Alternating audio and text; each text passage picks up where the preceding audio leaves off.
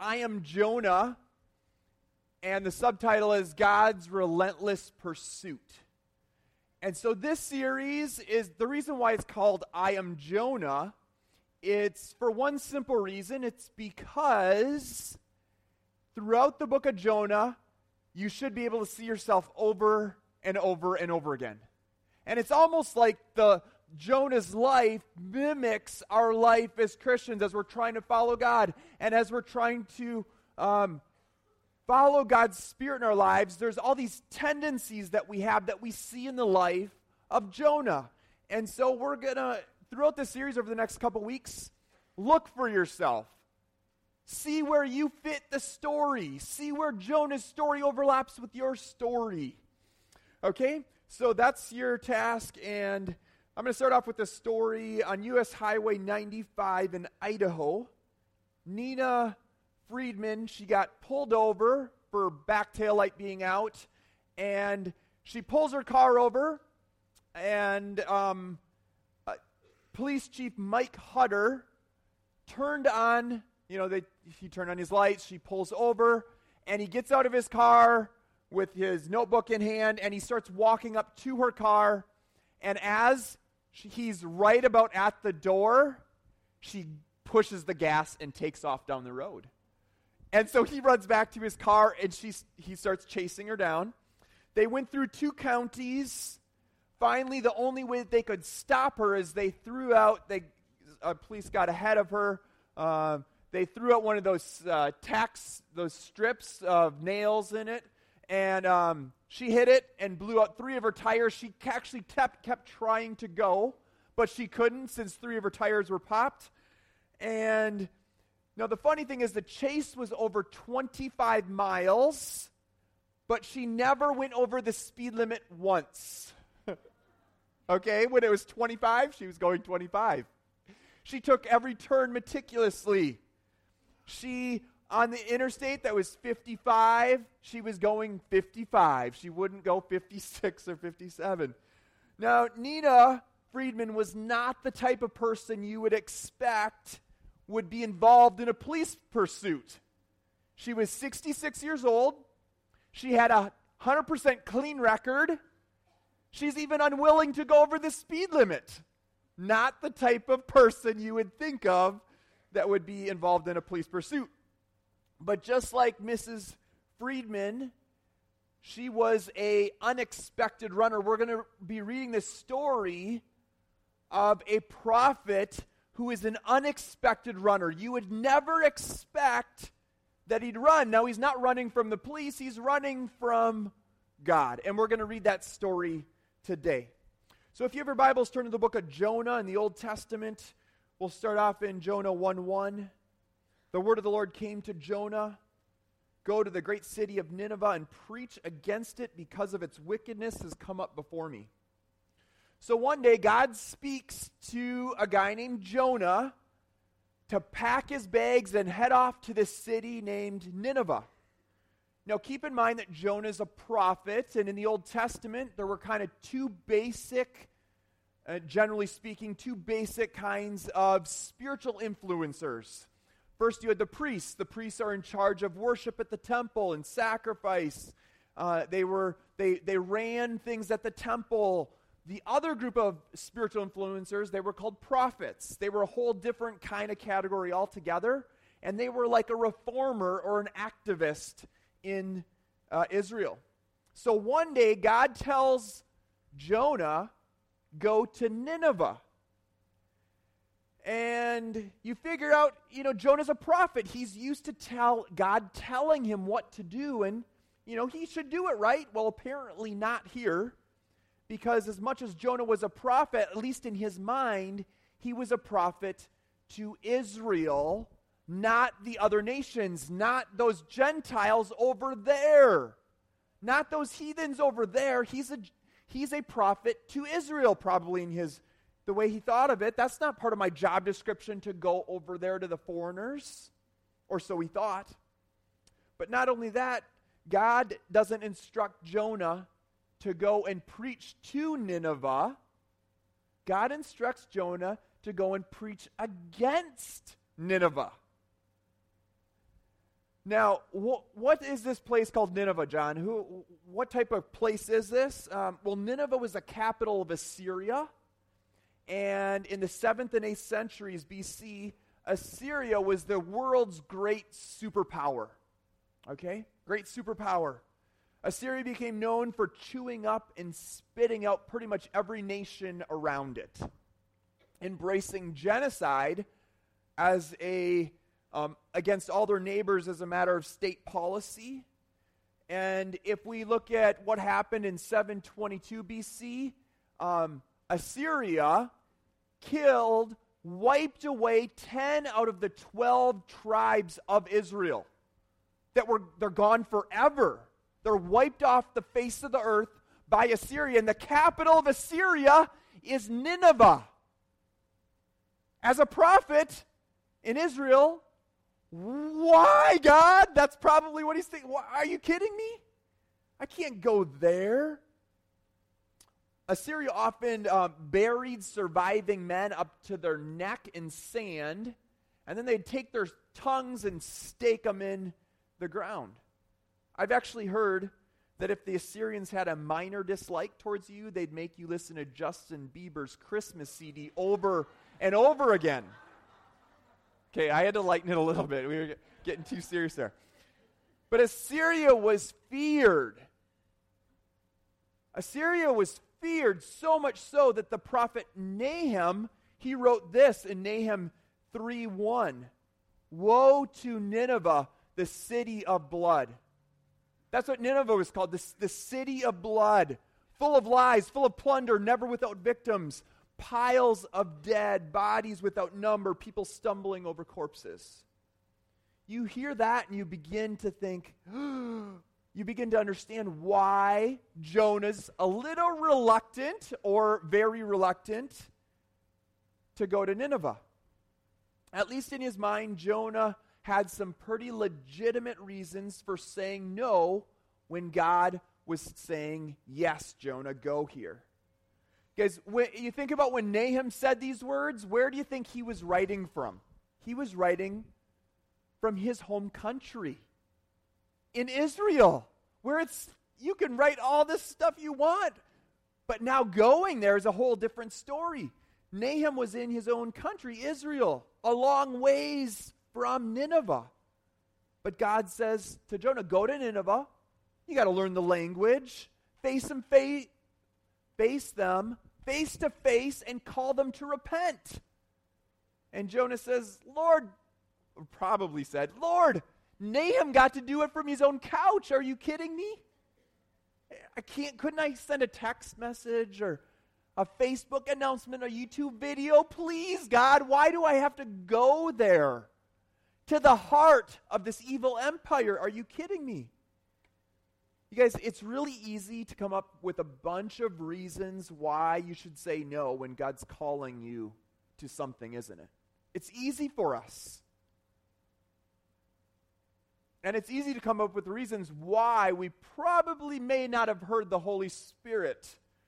And maybe we heard wrong. The text says the word of the Lord came to Jonah. The word of the Lord. Well, what exactly does the word of the Lord look like? Was it a dream? Was it a vision? Was it an audible voice? Was it a burning bush? We don't know. Was there room for doubt? We don't know. God probably, because it doesn't say here, God probably spoke to Jonah the way he normally speaks to you and I. That still small voice in our heart. That's probably how we heard it. And I have to wonder, was he thinking, maybe I was just had bad pizza? No matter how you look at it, what God said to Jonah didn't quite fall within Jonah's comfort zone, right? So Nineveh is the absence of what makes you most secure in life. Maybe it represents danger or the unknown or risk or fear in your life. That's what Nineveh represents. At very least, it's stepping out of your comfort zone, right? And I think as God's people, one of the biggest things that we could conquer is that little thing called fear. John Wimber used to teach us that faith is spelled R-I-S-K. R-I-S-K, stepping out, taking a risk when we actually don't know the outcome. We don't know what's going to happen. And guess what? Jonah doesn't know what's going to happen if he goes to this place that's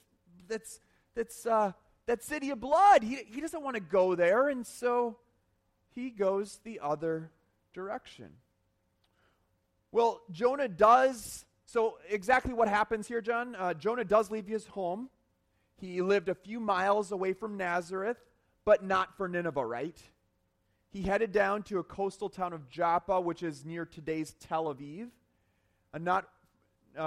And he hops on a boat to escape to Tarshish.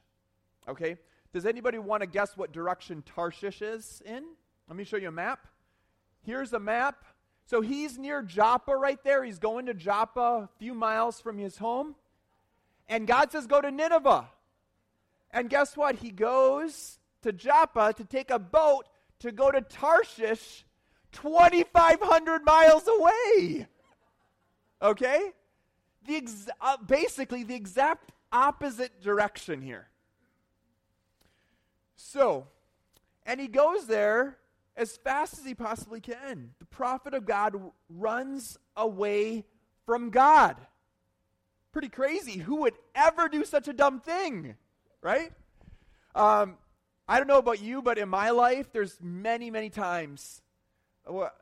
Not too long ago, I was in Albertsons, and I'm like finding the spaghetti. Like, I always get stuck. I know exactly the noodles that my wife wants me to get, but the ragu, pregu, or like the 100, I'm staring at all these jars of spaghetti sauce, and I just don't know which one because we've never found one that's like perfect. So I just stare at them forever, and there's this person next to me, and I sense that I'm just supposed to like say hi and pray for her. And guess what I do?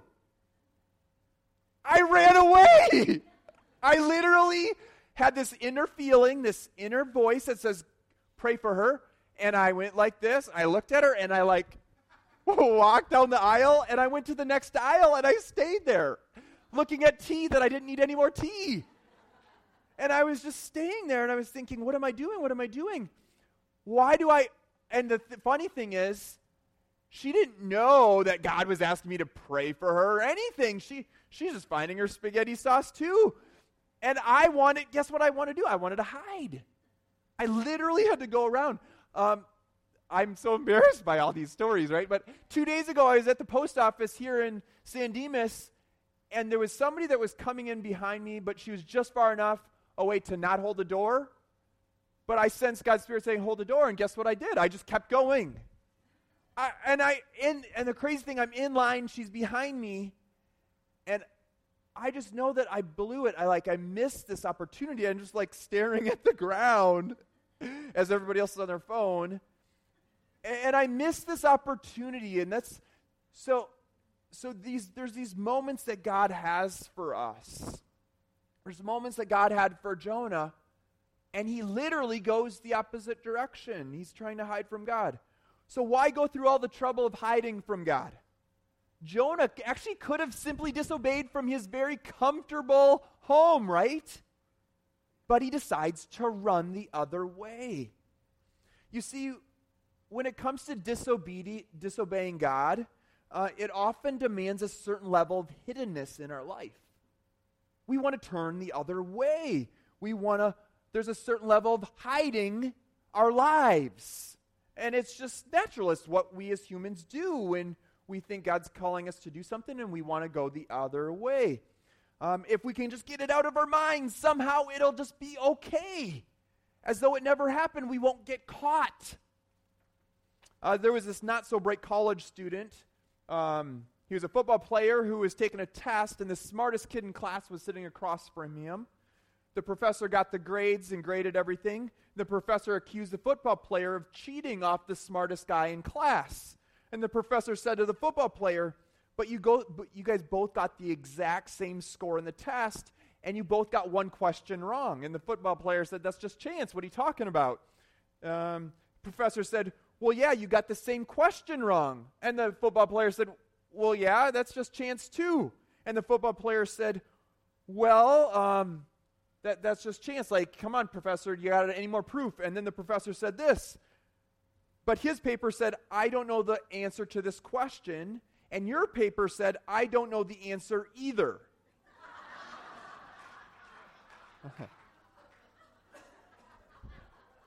I know. It's not a real story, but it's a good one. But we all run. We all run, and we've gotten so good at it that we can do it without even thinking about it. Well, remember we even talked about time a couple weeks ago? We get so busy and caught up in our own stuff that we're just so used to just shutting it off, that inner voice of God's Spirit that's calling to us. So maybe there's a Nineveh that God's calling you to right now. Maybe God's asking you to forgive somebody that's really hard to forgive. And so we don't want to, so you know what we do? We head on a ship to Tarshish. We start looking for that ship, and we start sailing away. Maybe God's asking you to sacrifice. You don't want to, and you make your way to Tarshish. Maybe God's calling you to release a judgmental attitude. But I don't want to. Where's my ship for Tarshish? I want to go there. And we start looking. It might be difficult. It might be humbling. It might even be scary. But rather than say yes, we run to Tarshish. So here's verse 3. But Jonah ran away from the Lord and headed to Tarshish. He went down to Joppa, where he found a ship bound for that port. After paying the fare, he went aboard and sailed for Tarshish to flee from the Lord. Now, so Tarshish is not only the exact opposite direction from Nineveh, but in many ways it's the opposite kind of city. So Nineveh is a military city. It's the capital of Assyria. Tarshish was a commercial city with great wealth. There's commerce and trade. It was a lively city. You could make a living there very easily. And so Jonah gets on this ship heading for Tarshish, and he thinks he's running towards opportunity and security and safety. But maybe what really looks safe from a human perspective is not good for us at all. Right? So here's verse 4. Then the Lord sent this great wind on the sea, and such a violent storm arose that the ship threatened to break up. All the sailors were afraid, and each cried to his own God. And they threw the cargo into the sea to lighten the ship. Guys, this is a major storm, and these are professional sailors. And they don't panic easy, but they're scared to death. They're scared to death. They're so scared that they're taking their cargo that they would have sold. They're going back and forth to sell goods, and they're throwing their livelihood out of the ship just to save their life. This is a serious storm.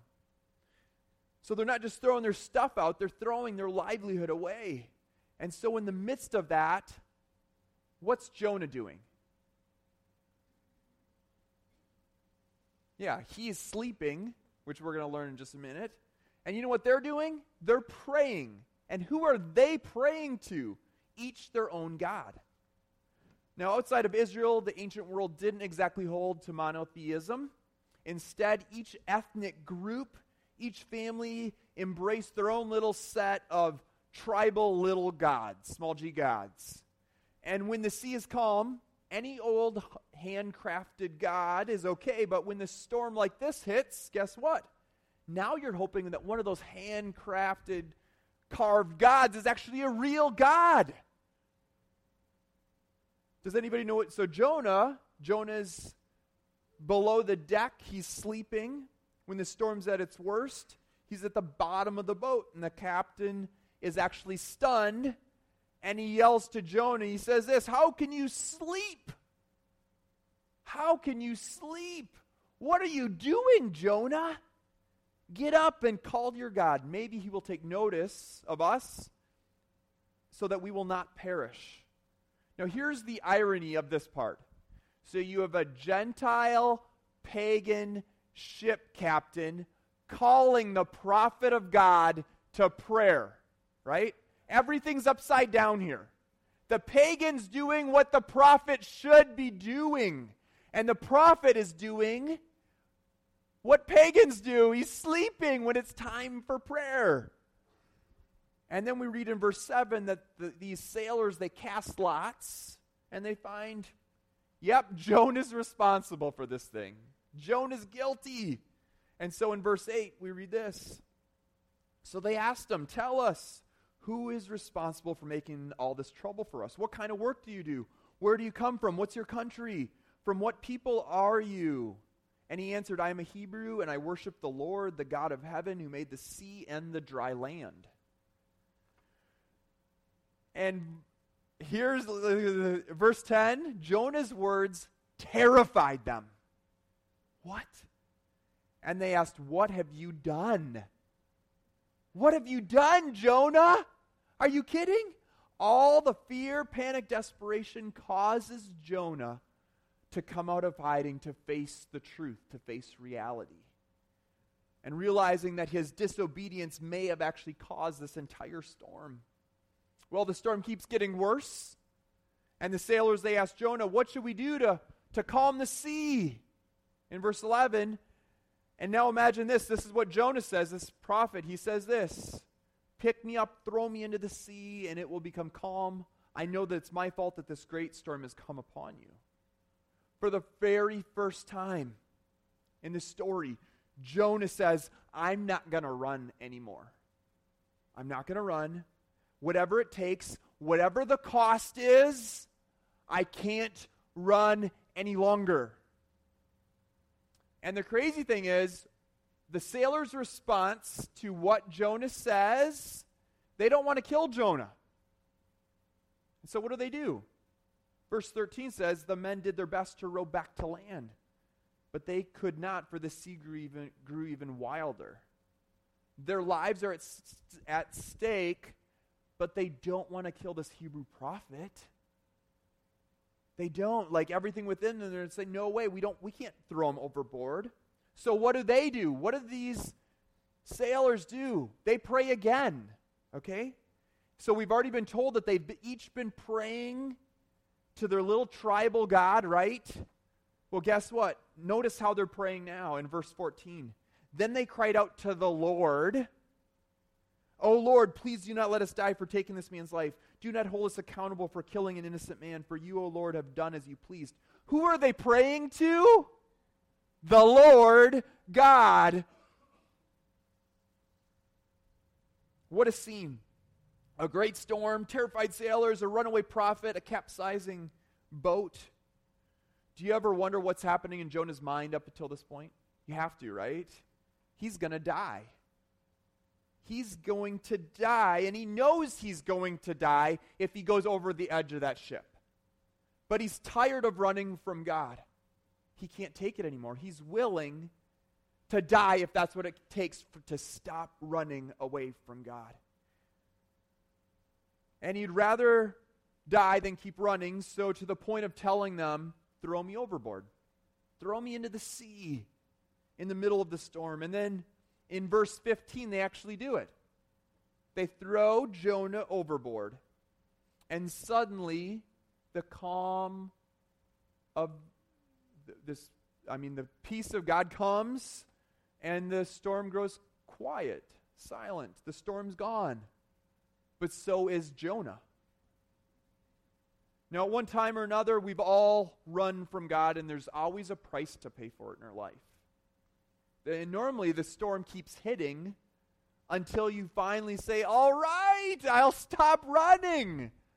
My life, my relationships, my money, my attitude, my heart, God, I give it to you. I lay it down at your feet. God, I'm yours. I'm not going to run anymore. And you feel like you're going to die, but then you surrender, and this storm stops. It calms down. Now, once the storm is calmed, this amazing thing happens in verse 16. Look at this. At this, the men that were left in the boat, these sailors that were praying to their small g, hand-carved local gods, say this. At this, the men greatly feared the Lord, and they offered a sacrifice to the Lord and made vows to him to serve God. It's an act of worship, an act of commitment, an act of devotion. Because this is unbelief, and a pagan Gentile boat becomes a place of worship of the one true God. The ship of Tarshish becomes a temple of the living God. That wasn't Jonah's plan. It turns out that God's story is much larger. It's bigger than what we see. What an amazing story. So let me summarize chapter 1 for you. It basically goes like this. God said, go. Jonah said, no. God says, blow. Jonah says, so. Captain says, bro. Jonah says, throw. Sailors say, whoa. So you see in chapter 1 of Jonah, the sailors come to know God. But for Jonah, his adventure is just beginning. You guys, it's never too late to quit running. And I want you to know, all of us, we do it. Whether it be in the little areas of our lives, like me at Albertsons or the post office, or maybe in whole areas of our life, we want to run, we want to hide, but it's never too late to quit running. You guys, running never works. We just think it works, right? It really doesn't work. Maybe a storm has hit or is coming. You guys, just don't wait till the storm gets worse. Like, say, God, I make that choice to stop running today. So let me give you a couple practical tips today. Number 1, step out of your comfort zone and take a risk that God's calling you into. Don't let fear stop you from God's plan. God is asking you because he knows that you can do it, even if you think you can't. Like when God asks us to do something, it's because God knows that we can. And God's Spirit's with us. You can do all things through Christ, right? And so often we're like, but God, I can't. The fear is taking over my heart. I don't want to go there. And God's saying, you can do this. Yes, you can. So step out, take a risk. Faith is always spelled R-I-S-K. It's stepping out when you don't know the outcome's certain. And taking that risk. And in that, God meets us. That's where God meets us, and it's beautiful. And your faith is encouraged. So step out and take a risk this week. Number 2, what Nineveh is God calling you to visit right now? What Nineveh is God calling you to? Stop looking for a ship of Tarshish and embrace God's path. Stop running. Surrender, forgive, sacrifice, let go of an attitude. God's way is always better than our attempts of running and hiding. So I think every one of us have these moments where we're like, oh, Tarshish looks really attractive right now. And we just have to say, God, we're not going to look there. We're not going to try hiring the boat to go to the Tarshish because that's the opposite direction you want my heart to go in. So what is the Nineveh that God's calling you to? What is that Nineveh? And number 3, God's plan is to reach the world, the nations. We should expect to see worship, commitment, devotion in the lives of people who are far away from God when the kingdom of God invades. We should expect that, guys. That's just normal. These sailors had no clue that Jonah, the runaway prophet's in their boat, but God had a plan up his sleeve for them, that they would encounter the living God.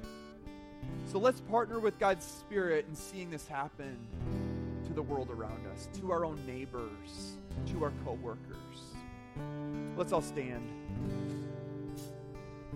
For ministry time, why don't we have our ministry team come on up? And during our prayer time today, there's a couple things that the Holy Spirit was highlighting today. And so here's a couple of things that came up. One of them was, if you're here and you need grace, you need love, maybe you could say you need a hug from God. That's available today. These prayer ministers would love to pray for you for that. Or maybe you're here and you feel frozen, and maybe you've even wanted prayer for a while, but you feel like you're unworthy. We would love to pray for you. I think so many people feel like, well, God, I'm running. Why would you ever want to come and give me your grace and mercy? Well, that's just who God is, right? That's just who God is. God wants to pour out a blessing on you, even in the middle of your running. But today, maybe make that step out and say, God, I'm choosing to stop running today.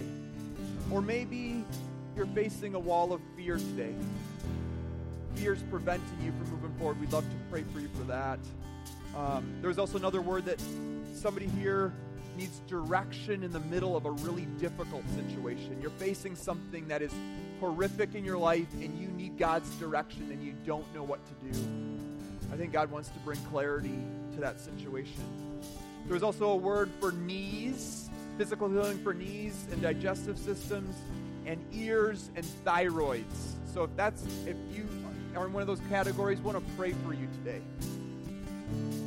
And maybe most of all, we just want to say, you know what, if you're running, come home. It's time. God's arms are open wide. Stop running today. God's arms are wide open. They're wide open. Let's sing this song. If you need prayer or prayer partners up front, we'll have our closing prayer in just a minute. But let's receive some prayer. Let's sing.